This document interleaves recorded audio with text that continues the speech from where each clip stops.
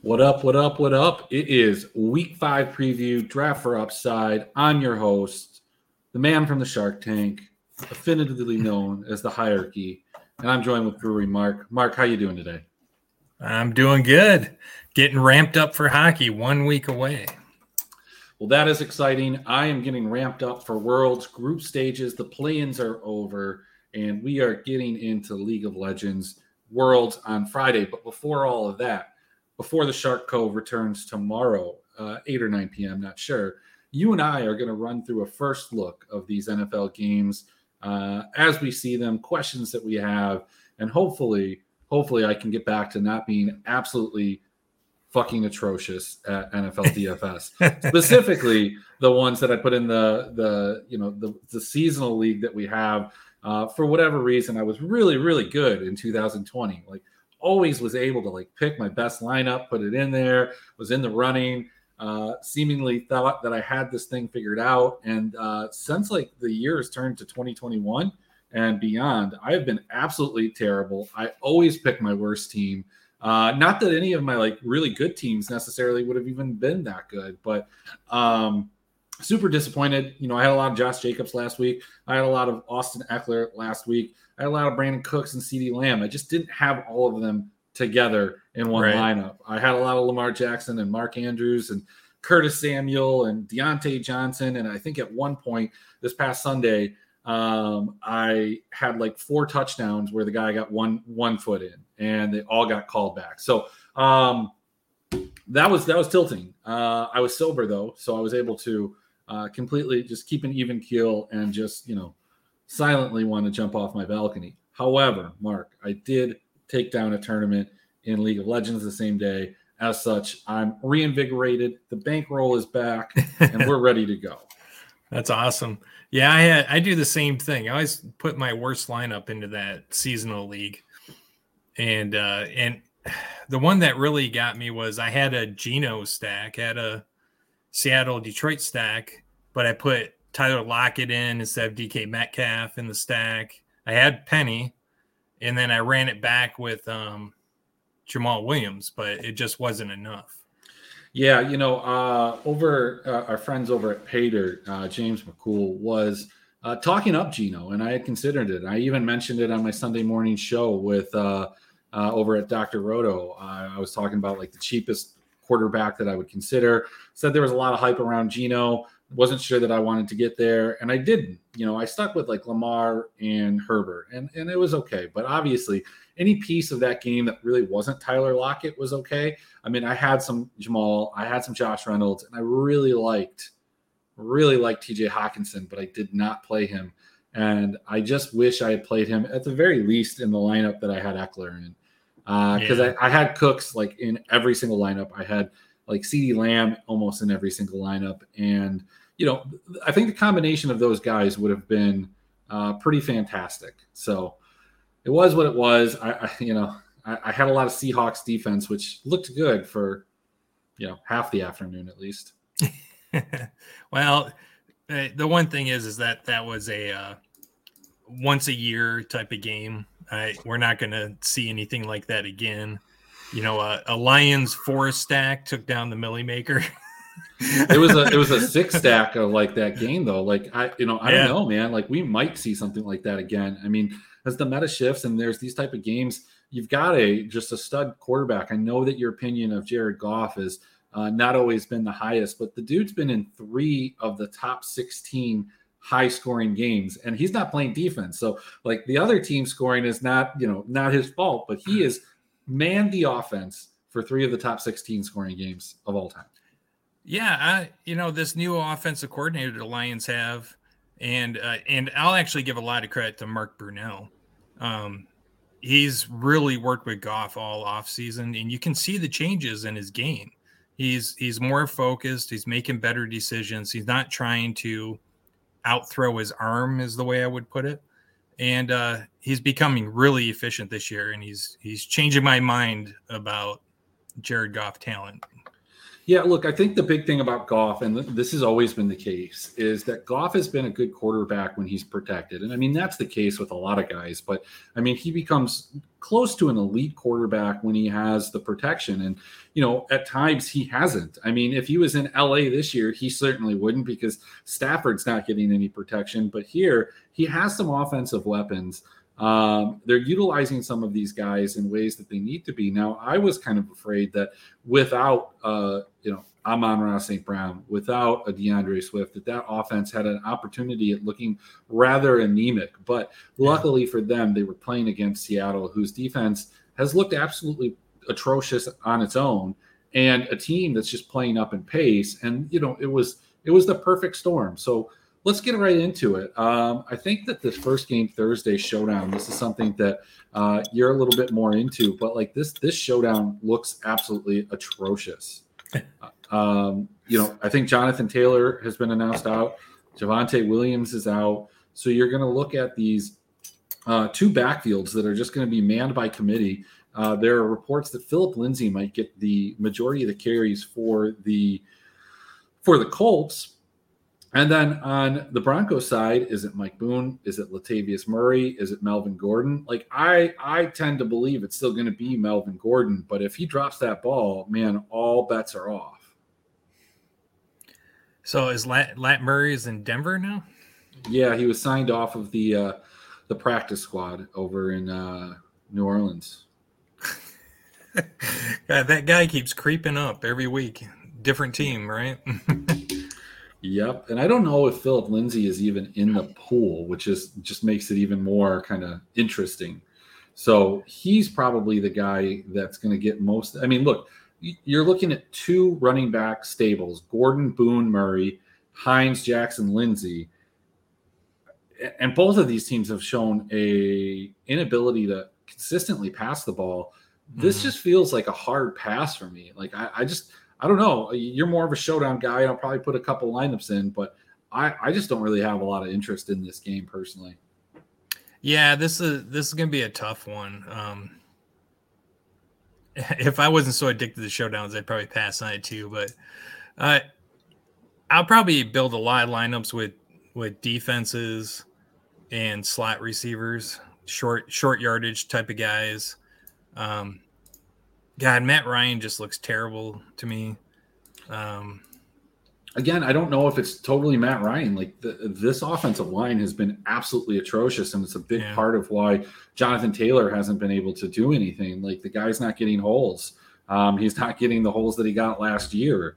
The protection hasn't been there, and it's not like they're loaded in the wide receiver position for guys for him to throw to. I mean, Matt Ryan, I think last week had a pretty admirable game, though. I mean, he threw 27 for 37, and that's the same thing the last 2 weeks, actually, as a whole. 73% completion rate. The guy's not doing bad. He's just not – this offense isn't converting at times, and I think that's a real it's the offensive line. You don't have any other way of saying it. You don't have good receivers. You don't have protection. You can't run the ball. That's how they were scoring a lot of times last year. So I don't know. I think that a lot of people are pinning this on Matt Ryan, and he hasn't looked great, but the dude's thrown for a ton. And from a fantasy standpoint, I don't think he can really ask for much more. I mean, he has 2 300-yard games, maybe a couple more touchdowns, I guess. But his price is always low enough that's not a big deal. Yeah. I think we can kind of fast forward through this game. I need to dig into it a lot deeper, but my initial impression is probably the captain, either the quarterbacks or RB1s, and play a lot of defense. Yeah, I think where I would go is just playing on some of that. They're on the road. It's a bad situation, slow scoring, but I'm going to go to Michael Pittman. I'm going to go with Matt Ryan on the other side. I'm going to play with a little Cortland Sutton kind of run back. Yeah, I like Sutton a lot. Those are going to be my trio of guys that I would play. And I'll probably play the $3 20 max and kind of just call it, give me a little skin in the game. But let's hop over to Sunday. First game that I have up on the slate here is the Los Angeles Chargers, still on the road. After traveling to Houston last week, they go back home, then they go to Cleveland. They're going to play a defense that's pretty good on the road. 3-point favorites are these Chargers. Any interest in this game? What are your questions? What are your thoughts? How do you feel? I think it's pretty straightforward. I mean, you take Nick Chubb, and have we heard what's the injury situation with the Chargers? Have we heard anything on their receivers? I know Williams was nursing something. Keenan Allen's nursing something. Yeah, Keenan Allen didn't practice today. Still has that hamstring issue. We had a limited practice from Josh Palmer, but those are the only ones that are of note. So, a big Mike Williams type of day, especially if he's out. Gerald Everett, super cheap still, 4,200. On the other side of this whole equation, you've got David Njoku, who's really carved out a little niche for himself. But look, the Chargers have been semi-decent against the pass. I mean, this defense has not been good by any means, but they've been gashed by running backs the last 2 weeks, the Jaguars and the Texans. So, yeah, I think Nick Chubb is going to be pretty popular. I would be heftily surprised if that wasn't the case. But, on this Charger side of things, does Mike Williams interest you? Is he a guy that you're targeting? Cleveland's defense has been good, but they've given up a fair amount of fantasy points in every one of their games. Yeah, I do. If Allen's out, I think Mike Williams is a must roster to a certain point. Eckler finally had a breakout game.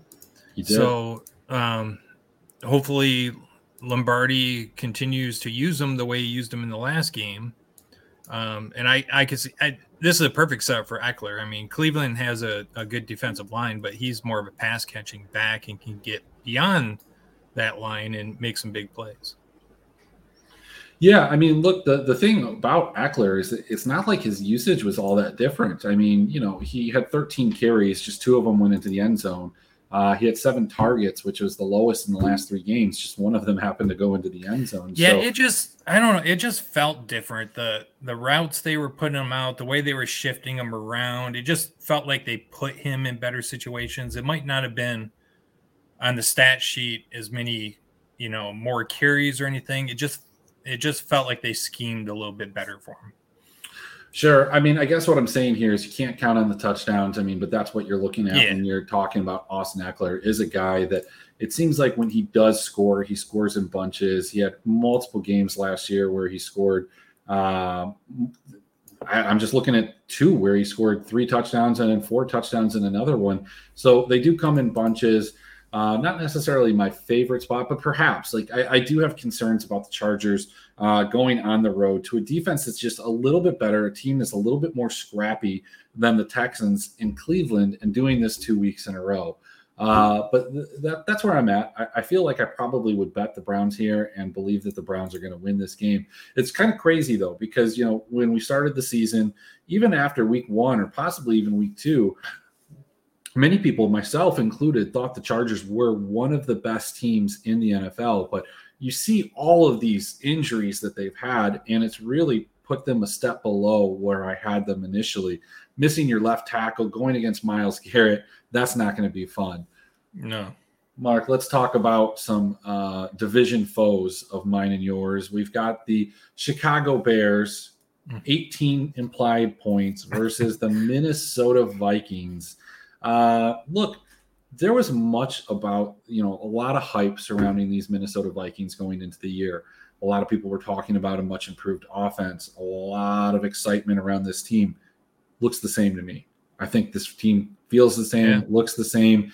Yeah, I mean, Justin Jefferson is getting 10, 12, 13, whatever targets, and he's doing a lot with them. But that was last year. Adam Thielen is hit or miss. Dalvin Cook is MIA. But he had a pretty good game in London. He had some carries. On the other side of things, though, Chicago, there's nobody playable on Chicago. I mean, Mooney had somewhat of a breakout game on Sunday, but that was really piggybacked off of a 54-yard catch, which won a lot of people overs if you're betting on Justin Fields over 148 because he got 170, but without that 50 yards, just wouldn't be there. Look, when we're talking about this game, Justin Jefferson's at 9,000, though. That's huge, and I don't necessarily think he's getting such a high workload that it constitutes that, you know? Yeah, that's the problem. Which Kirk Cousins, where we see this offensive line. It's another offensive line that just doesn't seem to be gelling correctly. I mean, they're not opening up holes for Dalvin Cook. Cousins seems to be panicking a little bit in the pocket and overthrowing a lot.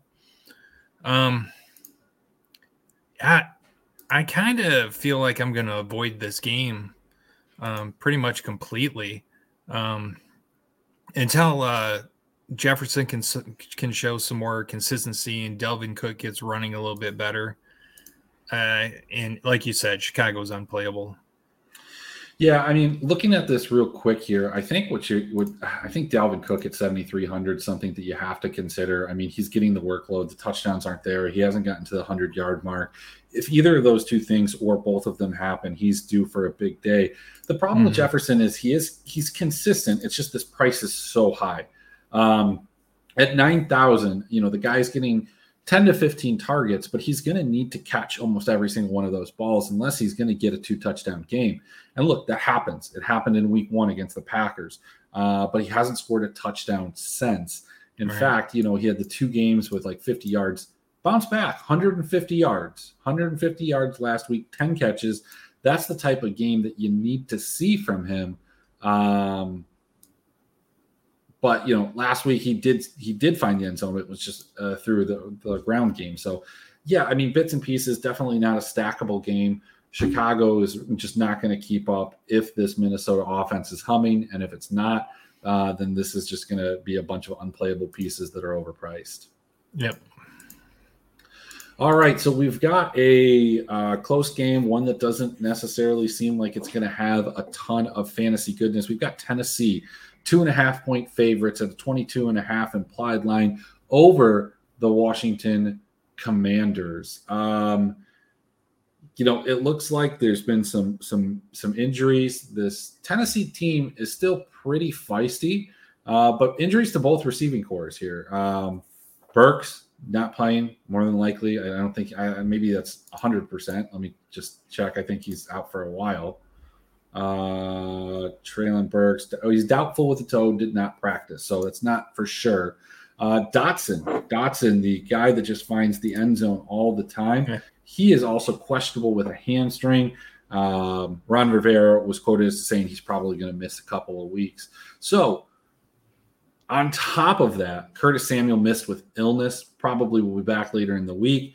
Is this finally, the week for Terry McLaurin? The guy's been getting some targets. He's been there, had a 100-yard game 2 weeks ago, but still just not over that hump yet. Are you interested in some Terry McLaurin? Do you have his price up by any chance? Yeah, so his price is $6,200. So this is pretty low for Terry. It is, but that drops him into that range. He's at that. I could have some interest, yeah. 6,200 is a pretty good price for Terry. I do tend to stay around that high 5s, low 6 range in receivers. But yeah, I guess maybe. What is shit? Go on. I lost my train of thought.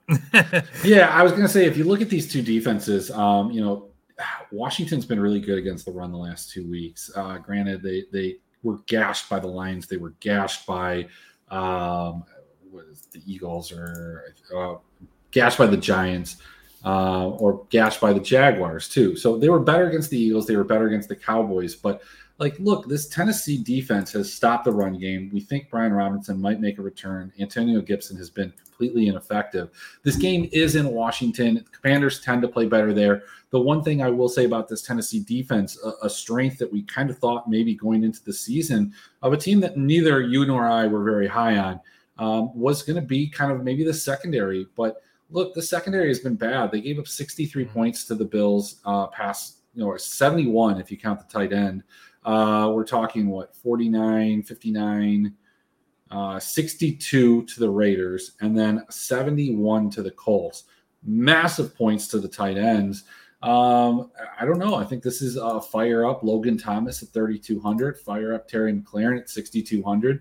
Gives you a ton of flexibility, and possibly, you're even considering guys like Diami Brown or Cam Sims. Curtis Samuel at 5,800 is definitely a guy that, if he comes back from his illness, has seen 11, 9, 10, and 7 targets. Definitely a guy I want there. He just needs to find the end zone or get some more yards.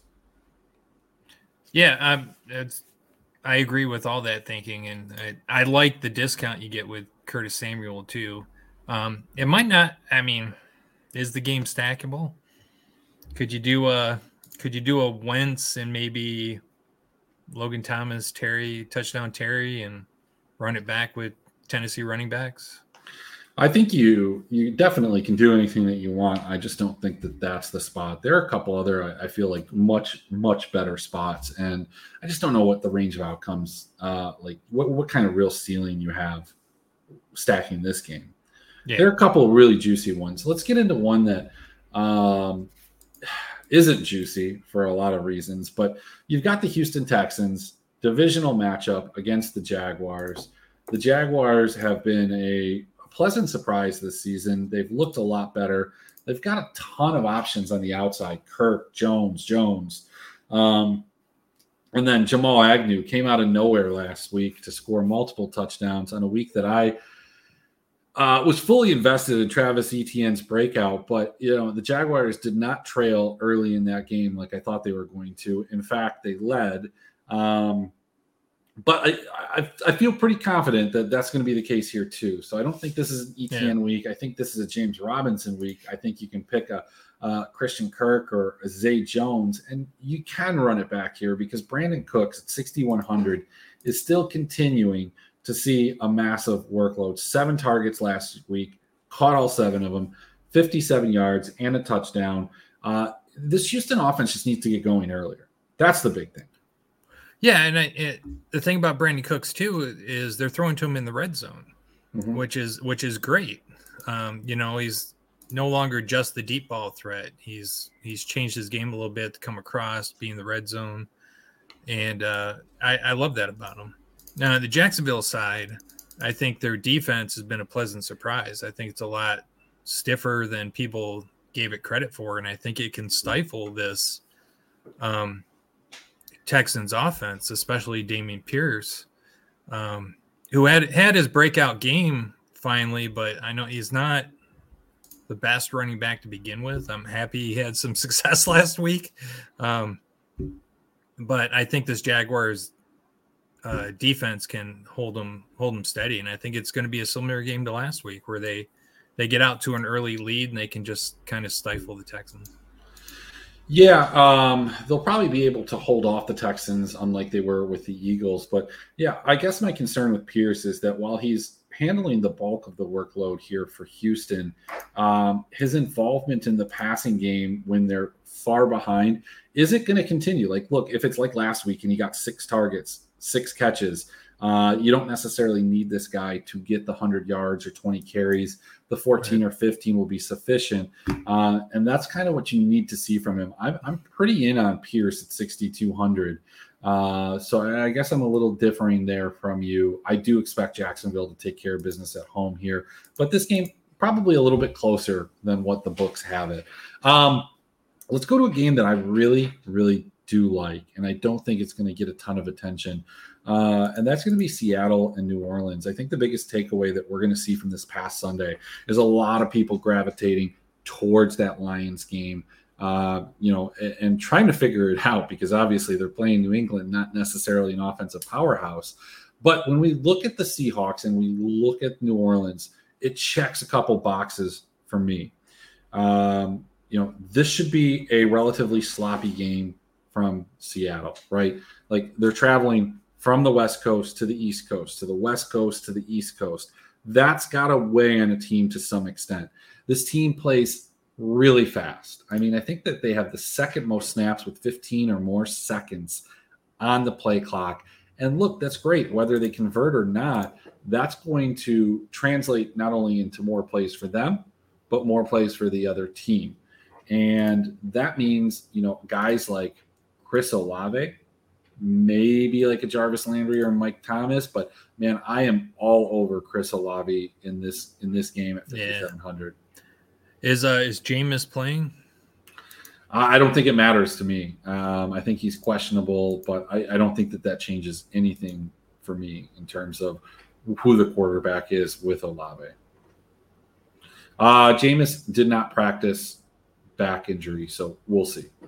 Okay, so probably the Red Rocket again, which he seemed fine throwing deep down to Olave. So yeah, you've got Olave. I think Kamara probably comes back. You've got Jarvis Landry. Both of those guys limited practice this week. They're questionable to play, but I like both of those guys. I like a stack for New Orleans, and I think you can run it back with any one of the guys from this Seattle team, whether it's Tyler Lockett or DK Metcalf. I pick one of those. I don't think I'm getting too cute with like a Noah Fant or a Will Dissly. They've somebody offered me Kirk Cousins and Noah Fant today for God, I don't even remember who it was, but it's like, why would you send me two guys that I wouldn't even start, and think that you're going to pull a guy off of my team that's starting? It's just disrespectful. Don't send shit like that to people, guys. You're sending me Noah Fant. Come on, man. For the season, maybe, but not now. I like this game. I like trying to figure out the pieces that are in it. It doesn't necessarily scream high score, but it has a 45 total. It is in a dome in New Orleans. Seattle's defense is terrible. I like it. I like it a lot. This week, 45 is at one of the higher games. We only have one game over 50, and it's not on the main slate. It's Monday night. There you go. Maybe it'll get a little bit more attention. Let's go to another one that's typically a high-scoring affair, and it's got one of the more surprising teams, at least in my opinion. It's got this Atlanta Falcon team traveling to Tampa Bay. This is going to be, a divisional matchup, but we've got a lot of questions at the running back situation here. Got a lot of cheap guys that we can play on Atlanta. Tyler Algier, 4,700. We've got Caleb Huntley, who seemed to get some of that goal line work, carried the ball 10 times last week, and he's only at 4,300. Do you have some interest in these ultra cheap running backs of Atlanta going against what has been one of the best rush defenses over the last couple of years? Yeah, I like Algier a lot. At his price, he's almost a lock in most of my lineups. He doesn't have to gain that much to make his price back. Yeah, I mean, I guess the concern is that we haven't seen either of these guys in the passing game, and who do we think is going to get that work? And we don't know. Hopefully, maybe like a guy like Pitts ends up getting more action as well. That would be nice. But I like running this game back. I think that there's a lot of revenge narrative, and it's like a revenge on Giselle narrative that people are talking about with Tom Brady here. Maybe he's just going to absolutely light it up. Maybe the weight of the world is off his shoulders. People knew, but people know now. Chris Godwin back. Mike Evans just absolutely crazy the other night. They lost that game, but 6,900. Mike Evans is extremely playable. Despite the pass defense from Atlanta, it's been pretty good. Yeah, I love Tom Brady in this situation. He's always played Atlanta great. I can totally see this to be a Tom Brady blow-up game. I would lean towards playing Evans. He's by far his favorite target. That would be my stack. Godwin looked okay in his first game back, but obviously rusty, a little slow. And just go from there. Yeah, so I mean, the question you have to ask yourself if you're playing one or more of these guys, like, do you think that they're going to be able to keep up? Atlanta, that is. And if they aren't, like, how much does that downgrade those guys? Does it upgrade a guy like Leonard Fournette for you? Are you considering another cheap back that was in this game like Rachaad White? It's not a big deal for me, but that concern would probably keep me away from stacking this game heavily. Yeah, I guess it depends. Yeah, the scenario I see is that Tampa's going to blow out Atlanta. So, yeah, you're right. You need to look at Atlanta's going to be throwing the ball a lot, so you're going to have this might be a Pitts game. Mm-hmm, mm-hmm. Yeah, I will tell you that it looks like the spread bet 71% of the money is coming in on Tampa. This line was 10.5. It has now moved to 8.5. I think that line is too big. Atlanta is the only team 4-0 against the spread so far this year. So I like playing that. That spread's too big for a divisional game. I get it, they're on the road, but Atlanta's kind of a feisty team. So I think that you can probably stack this game with a little more confidence maybe than I was letting on. Let's go over to the Northeast and talk about the Buffalo Bills. They are 30.25 implied team points going against Kenny Pickett in his first start, 16.2 implied points for the Steelers. The big question that I have, Mark, is how does this offense on the Steelers look with Kenny Pickett at quarterback? The biggest question is, does Deontay Johnson still remain in this target hog role that he saw with Ben Roethlisberger? Had questions about it going into the season, and Mitch Trubisky kept that going. We didn't see a big game from Deontay. This happens. Are you worried that Deontay is not going to get the 10, 12, 13, 14 targets that we are accustomed to? No, I'm really not. In my mind, he's still the best receiver on the team. He will get open and get the best routes. They'll design it to go to the best receiver. So I'm not overly worried about that. Well, one guy that I think is going to see a fair amount of looks and probably will be pretty popular when ownership projection comes out is going to be George Pickens. George Pickens kind of gaining some steam. Maybe he has built up some level of rapport with Kenny Pickett, both of them being rookies. Maybe they hung out together. Who knows? I don't know. But he saw 8 targets. He saw 7 targets the week before. This guy's 4,300. I think he's going to be a popular value spot. Oh yeah, absolutely, especially at 4,300. And you have to figure those two played on the second team all preseason together. Mm-hmm. They're the ones practicing together in the off season. There's going to be rapport, and a lot of quarterback receivers have that. 4,300, yeah, absolutely. Great discount to play him. He's going to get targets. I just think Deontay is still going to be the person who gets the most targets and gets the best routes. Yeah, I think if Pickett comes in as a really highly owned value piece, I'm going to probably try and avoid him. I think that he can have a very bad game. Like we could see a 3-target game like we saw in the first 2 weeks. I probably would want to pivot over to Deontay in that case. I mean, of course, you could play Stephon Diggs. There's a lot of things up in the air about that third wide receiver position for Buffalo. Isaiah McKenzie's kind of banged up. Does Khalil Shakir pop up? I hope he does. I have his Rainmaker card. I could bring him.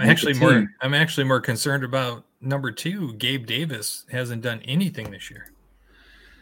Yeah, but he's not on the. I don't think he's hurt anymore. Nope, he full practice. He should be good to go. So look, the guy that I'm interested in is not in the receiving core. The guy that I might want to play in GPPs is Devin Singletary. Now, look, I know you're going to say, look, he had one good game. The guy is boom or bust. But, look, dating back, even into last year, but let's just look at this through the guise of this year. This Steelers defense has allowed 28.2, 22.8, 29.4, and 20.7 fantasy points to running backs the last 4 weeks. I will tell you that this team was one of the absolute worst at stopping running backs or in terms of allowing points last year. Multiple 30-point games, multiple 40-point games. This just feels like a spot where Devin Singletary, who is absolutely cemented himself as the premier back on this team. Gets into the end zone once or twice. Maybe, get some extra rushing yards. Could he possibly get to 100? I think it's definitely a possibility. Yeah, I like that call a lot. I mean, he's definitely the workhorse back for the team now. And he catches a few balls out of the backfield. So there's a good chance he could put up a couple of touchdowns in this game. Even if he doesn't get to 100 yards rushing, I could see him getting 4 or 5 receptions to add on top of it. Yeah, I hope that we kind of see more like what we saw towards the end of last season and into the playoffs, where the guy was getting, 20 somewhere in the high teens to 20 carries. Right now, he's just not getting those carries, but they've had a really unique set of games. Baltimore, they trailed the majority of the game. That Miami game, certainly a much different game than what they're used to.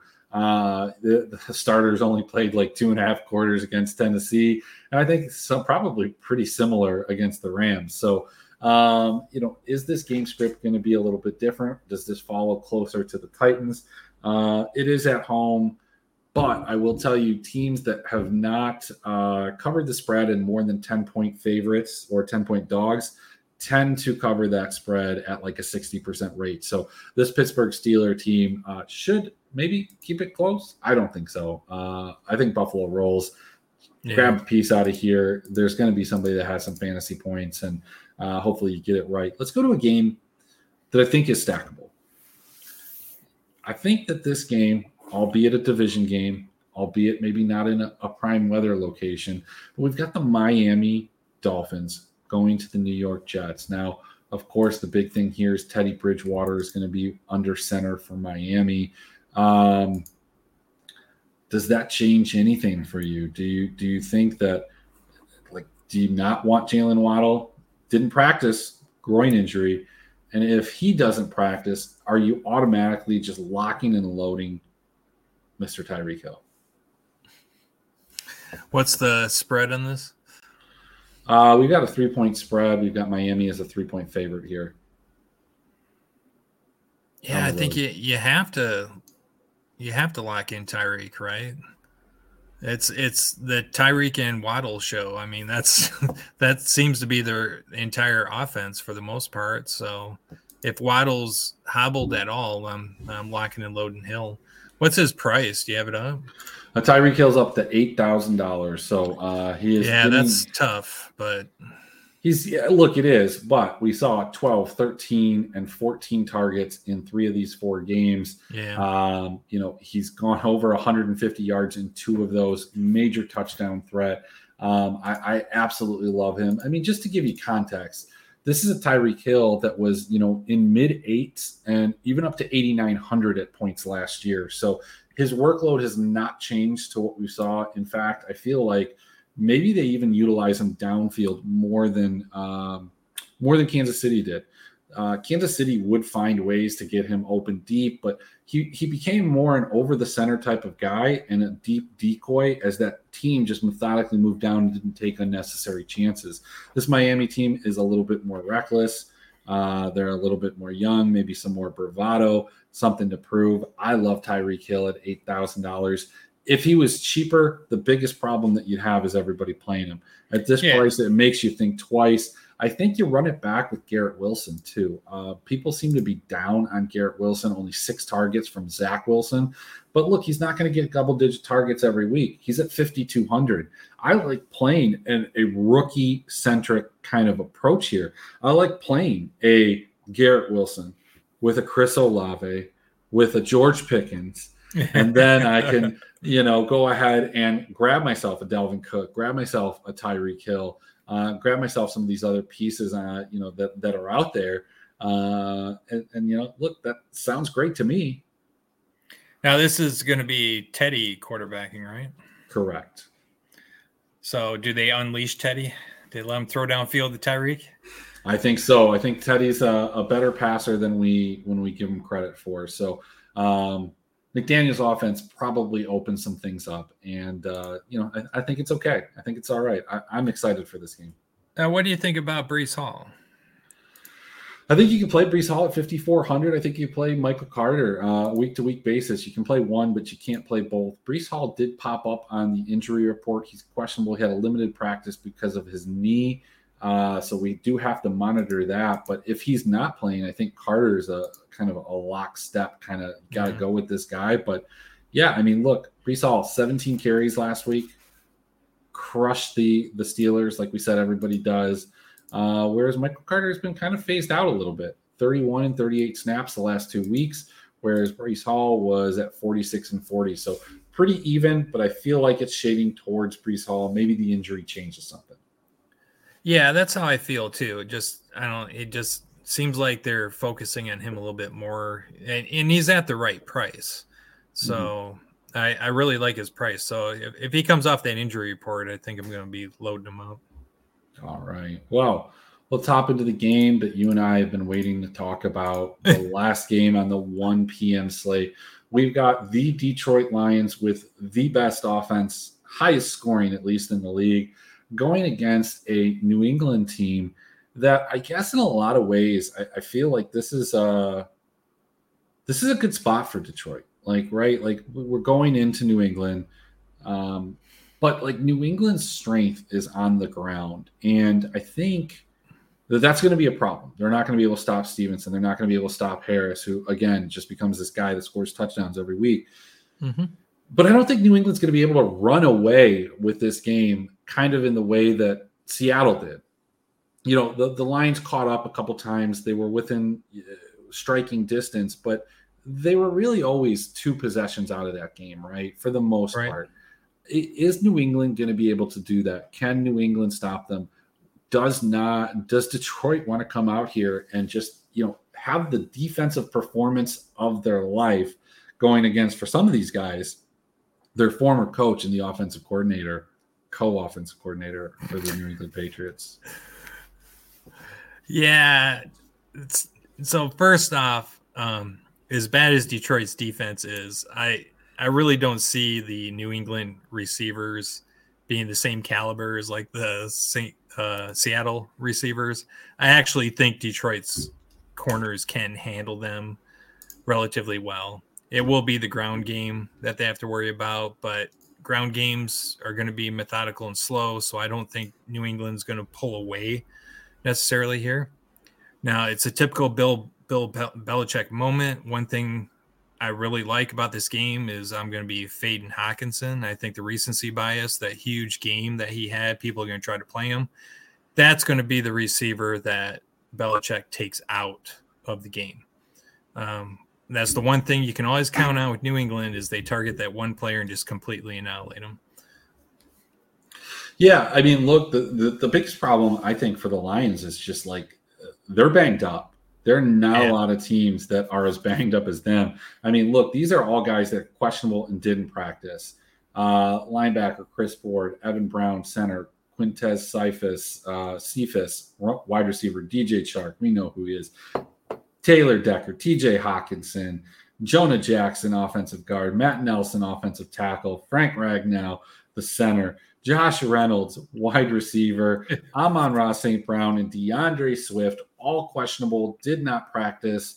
A couple of those offensive guys got some limited work in, but like this offense is banged up, seemingly because they've played 6 or 7 games when you look at the amount of plays that they've run. Yeah. And I'm not worried about the offensive line guys. The Lions tend to rest them a lot more than other players just to give them kind of maintenance days off, especially like a Ragnow. But without St. Brown, without DeAndre Swift, they're still going to be hurting. I expect Hawkinson to play, but like I said, I expect him to be taken out. So we're looking at more of a Josh Reynolds type of day. Yeah, and I think that there are parts. This game's going to be probably more popular than it should be, but you look at what the Lions have been able to not do in terms of stopping teams so far this year. I think you do have to take some shots on different guys here. But sure. Like New England's defense was not good against a receiving core in Green Bay that is not good. So, they played very well against the Steelers, who have looked bad. They played well against the Ravens to some extent, but got gashed by Mark Andrews. They got gashed by Lamar Jackson. So some of those fantasy points that would have been attributed to other positions went into these other places and were funneled there. I like taking stabs at like Jacoby Myers if he's playing at 4,800. I don't think you can go wrong. Devontae Parker is the type of receiver that eats up the Lions, 4,700. And if he's not playing, or if you feel like they are going to center on one guy, then Nelson Aguilar at 4,000, just absolutely all these pieces become very playable. Same thing can be said about Damian Harris and Ramondre Stevenson at 56 and 5,500. There's just a lot of guys that you play here. The one guy I don't think you play is Jamal Williams. Jamal Williams at 6,500 got there last week. I don't think he gets there again this week. He really got there, but he scored 2 touchdowns in 3 of the 4 games. That's going to regress. But maybe not. Look, if they're scoring 5, 6, 7 touchdowns a game, maybe he gets 1 or 2 of those every single time. I don't know. Let's go to a game that has like no interest for me, and that's going to be San Francisco and Carolina. Carolina, I just don't think you can play anybody. Christian McCaffrey is too expensive. I mean, look, if you drafted him in your redraft fantasy league, you're okay with the production he's getting, especially because of the guys around him.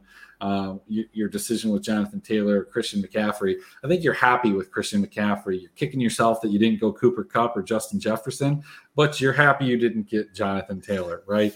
Right. He's not Christian McCaffrey pre-injury that we remember him as, but he is a guy that is accumulating yards. This team sucks around him. This Carolina defense is good, though. This Carolina defense is good. I can't play Jeff Wilson. I don't think I can play Deebo Samuel at 77.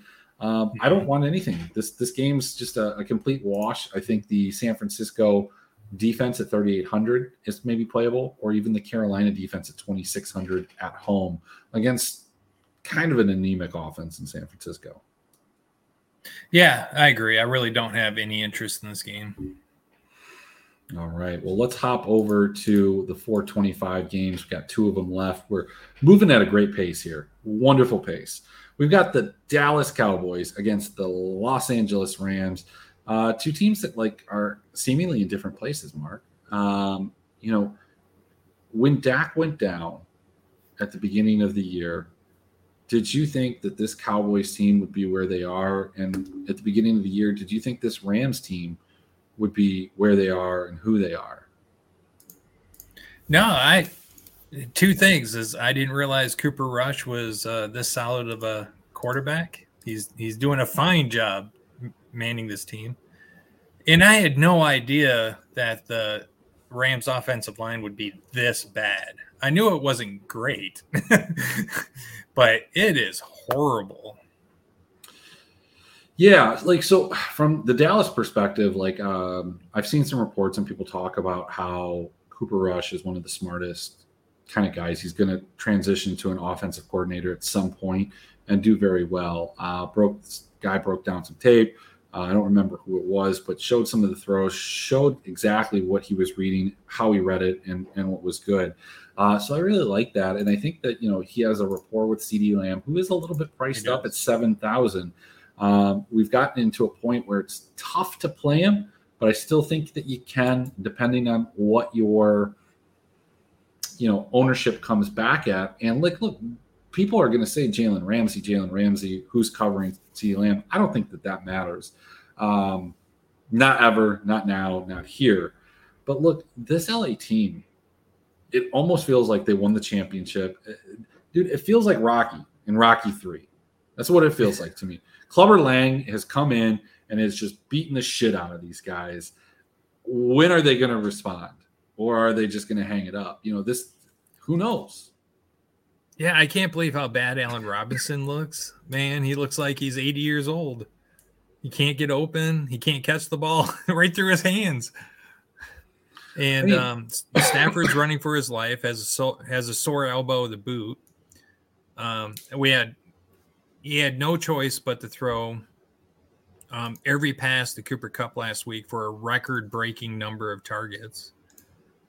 And And Dallas doesn't have a terrible defense. So you can expect Cooper Kupp to still get there. You kind of always play him, especially in cash, and Higbee. But I don't know. I don't know if this is the spot where they're going to blow up. I think this is going to be another tightly contested game. Yeah, when you look at this, I mean, they're 5-point favorites. They are at home. I feel like that they've maybe played a little bit better at home than they have on the road. I guess that's not necessarily true because they got crushed by Buffalo, but they played the Falcons decent. I mean, I don't know, man. Maybe this is just, not it. This is not their year. Tyler Higbee is going to be the highest owned tight end at 4,300 coming off of a 14 target game. At some point, though, you have to figure that there is some dissension in the locker room from guys like maybe like an Allen Robinson. When do you pick up the phone and call Odell Beckham, or have they probably already done that? Oh, I think they have. If you listen to the telecast last week, they were talking about Odell saying, he's there. It's a business. We got to work out the money. He's rehabbing down the Bahamas, and so I think they've reached out, and he's asking for a certain amount, and they're not quite there, ready to say we'll give you that. Fair enough. Let's move into this last game and wrap it up here. We've got the Arizona Cardinals hosting the Philadelphia Eagles, a game of birds playing. It's a bird fight. Who do you like? Who do you want to play? This Philadelphia offense has looked dynamic. Jalen Hurts has ascended to a spot that looks kind of like COVID year Josh Allen. But we've seen Jalen Hurts in the past get off to great starts, not unlike the other quarterback, Kyler Murray, in this game. Do these guys start to crash down to earth? Is this the week, or is that going to happen later in the year, or not at all? It's looking like not at all, but I definitely say this is not the week. Okay. Arizona's defense is atrocious. So, Jalen Hurts is probably going to be my cash game quarterback this week. I'm going to be stacking him up as much as I can. Fair enough. Are you looking to go to A.J. Brown, Devontae Smith, Dallas Goedert? I mean, look, if you're playing cash, like you can play Jalen Hurts. You don't have to stack them, obviously. You're not playing Goedert because you're going to play Higbee. Higbee's like a lock in cash, I would imagine. And Goedert hasn't been really that impressive to me this year either. I lean if you can afford it, A.J. Brown is the obvious target, but Deontay Smith, the problem with him is it's a boom or bust with him, right? So, sure. Yeah, this might be a game he booms, so I will definitely have a couple of stacks with him. What about guys like Rondell Moore? Didn't really do a whole lot in his return, or a guy like Marquise Brown, who we were a little bit worried on the Sunday morning show over at Dr. Roto. We were concerned a little bit about what his role was going to look like with some of these other wide receivers coming back, but still no AJ Green. More than likely. Still no DeAndre Hopkins. So Marquise Brown at 7,200 has seen, 39 targets over the last 3 weeks, 11, 17, and 11. Yeah. Is this a spot that you're looking to run it back? Probably not in cash. He's pretty expensive, but GPP, I think you have to consider it, right? Yeah, I actually don't do a lot of run backs in cash. Okay. So, but definitely GPP, I would absolutely run it back with Hollywood. He's become the favorite target, so I don't see it slowing down. They don't really have anybody else. I mean, Ertz is doing okay, but he just seems a step slower. He's been dropping the ball a little bit more than I've seen him in previous seasons. So it seems like they're really relying on Hollywood for the receiving on this team. Yeah, he didn't practice today because of a foot injury, so you do have to monitor that. Ertz has been getting close to double-digit targets every single week. I'm just trying to pull up what he got this past week. What's his receptions though? Because it's I don't have last week's, but the previous 2 weeks he had 10 targets, 6 catches for 45, 11 targets, 8 catches for 75. And I know he scored a touchdown on his targets, 2 in the red zone. And here's the big thing in those weeks, so what are we talking? 27 targets, 8 of them were in the red zone, and he had 2 out of 4 in the red zone in week 1. So definitely a red zone threat, 4,800. Similar price point, pivot off of Higbee. I don't think it's a problem. Yeah. And it's like you said, it's red zone target, so he's a little bit touchdown dependent, but in a GPP, that's fine. Yeah, I would say this. Higbee is probably going to be the chalk tight end, but tight end is absolutely loaded this week and at a price point where you kind of have your pick. I'm going to run through this. So you've got your premium ones, George Kittle at 52 and TJ Hawkinson at 49. You've got Zach Ertz at 48, Goddard at 47. And then you get into the nitty gritty here. You've got Kyle Pitts at 44, Higbee at 43, Gerald Everett, maybe with no Keenan Allen at 42, David Njoku at 38, maybe a Pat Freiermuth at 41, Dawson Knox 36, Tyler Conklin 37, and then you start to get into some of the questionable guys. But like that whole 30, I'd say 37 to 44 range of like 6 or 7 guys all have good roles. All are high volume guys.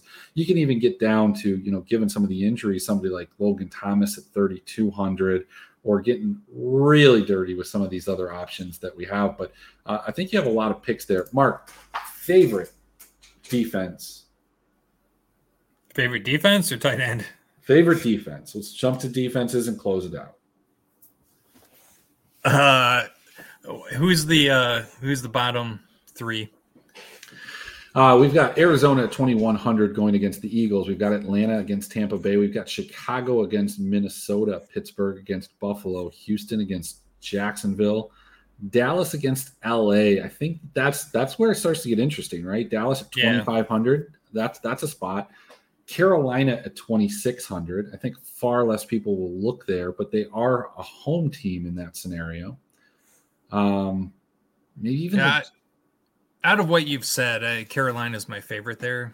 Otherwise, I'm probably just punting it. Well, I'm going to give you a couple other ones as we get up, because there are a couple more that I think are kind of interesting. So above Carolina, you get to the New York Jets, 2,600. Again, at home against Teddy Bridgewater. You've got Cleveland, a pressure-filled defense. Myles Garrett at home against the Chargers, 2 straight weeks on the East Coast. That might be interesting at 2,700. And then finally, the Washington Commanders, who haven't been wonderful, but they're playing Tennessee, and Tennessee has been depleted. Washington's been good at least against the run, so there's that. Yeah, not interested in Washington, but I like the Cleveland play. I could get behind that. Got it. All right. Well, do you have anything to round it out with? We made it perfectly to the hour. I'm going to let you close us out. If you want to say something about the tight ends, quarterbacks, wide receivers, if you want to say something about the running backs, go ahead. But close us out. And I'll see everybody on the iLogic Network on Esports with Emmerich.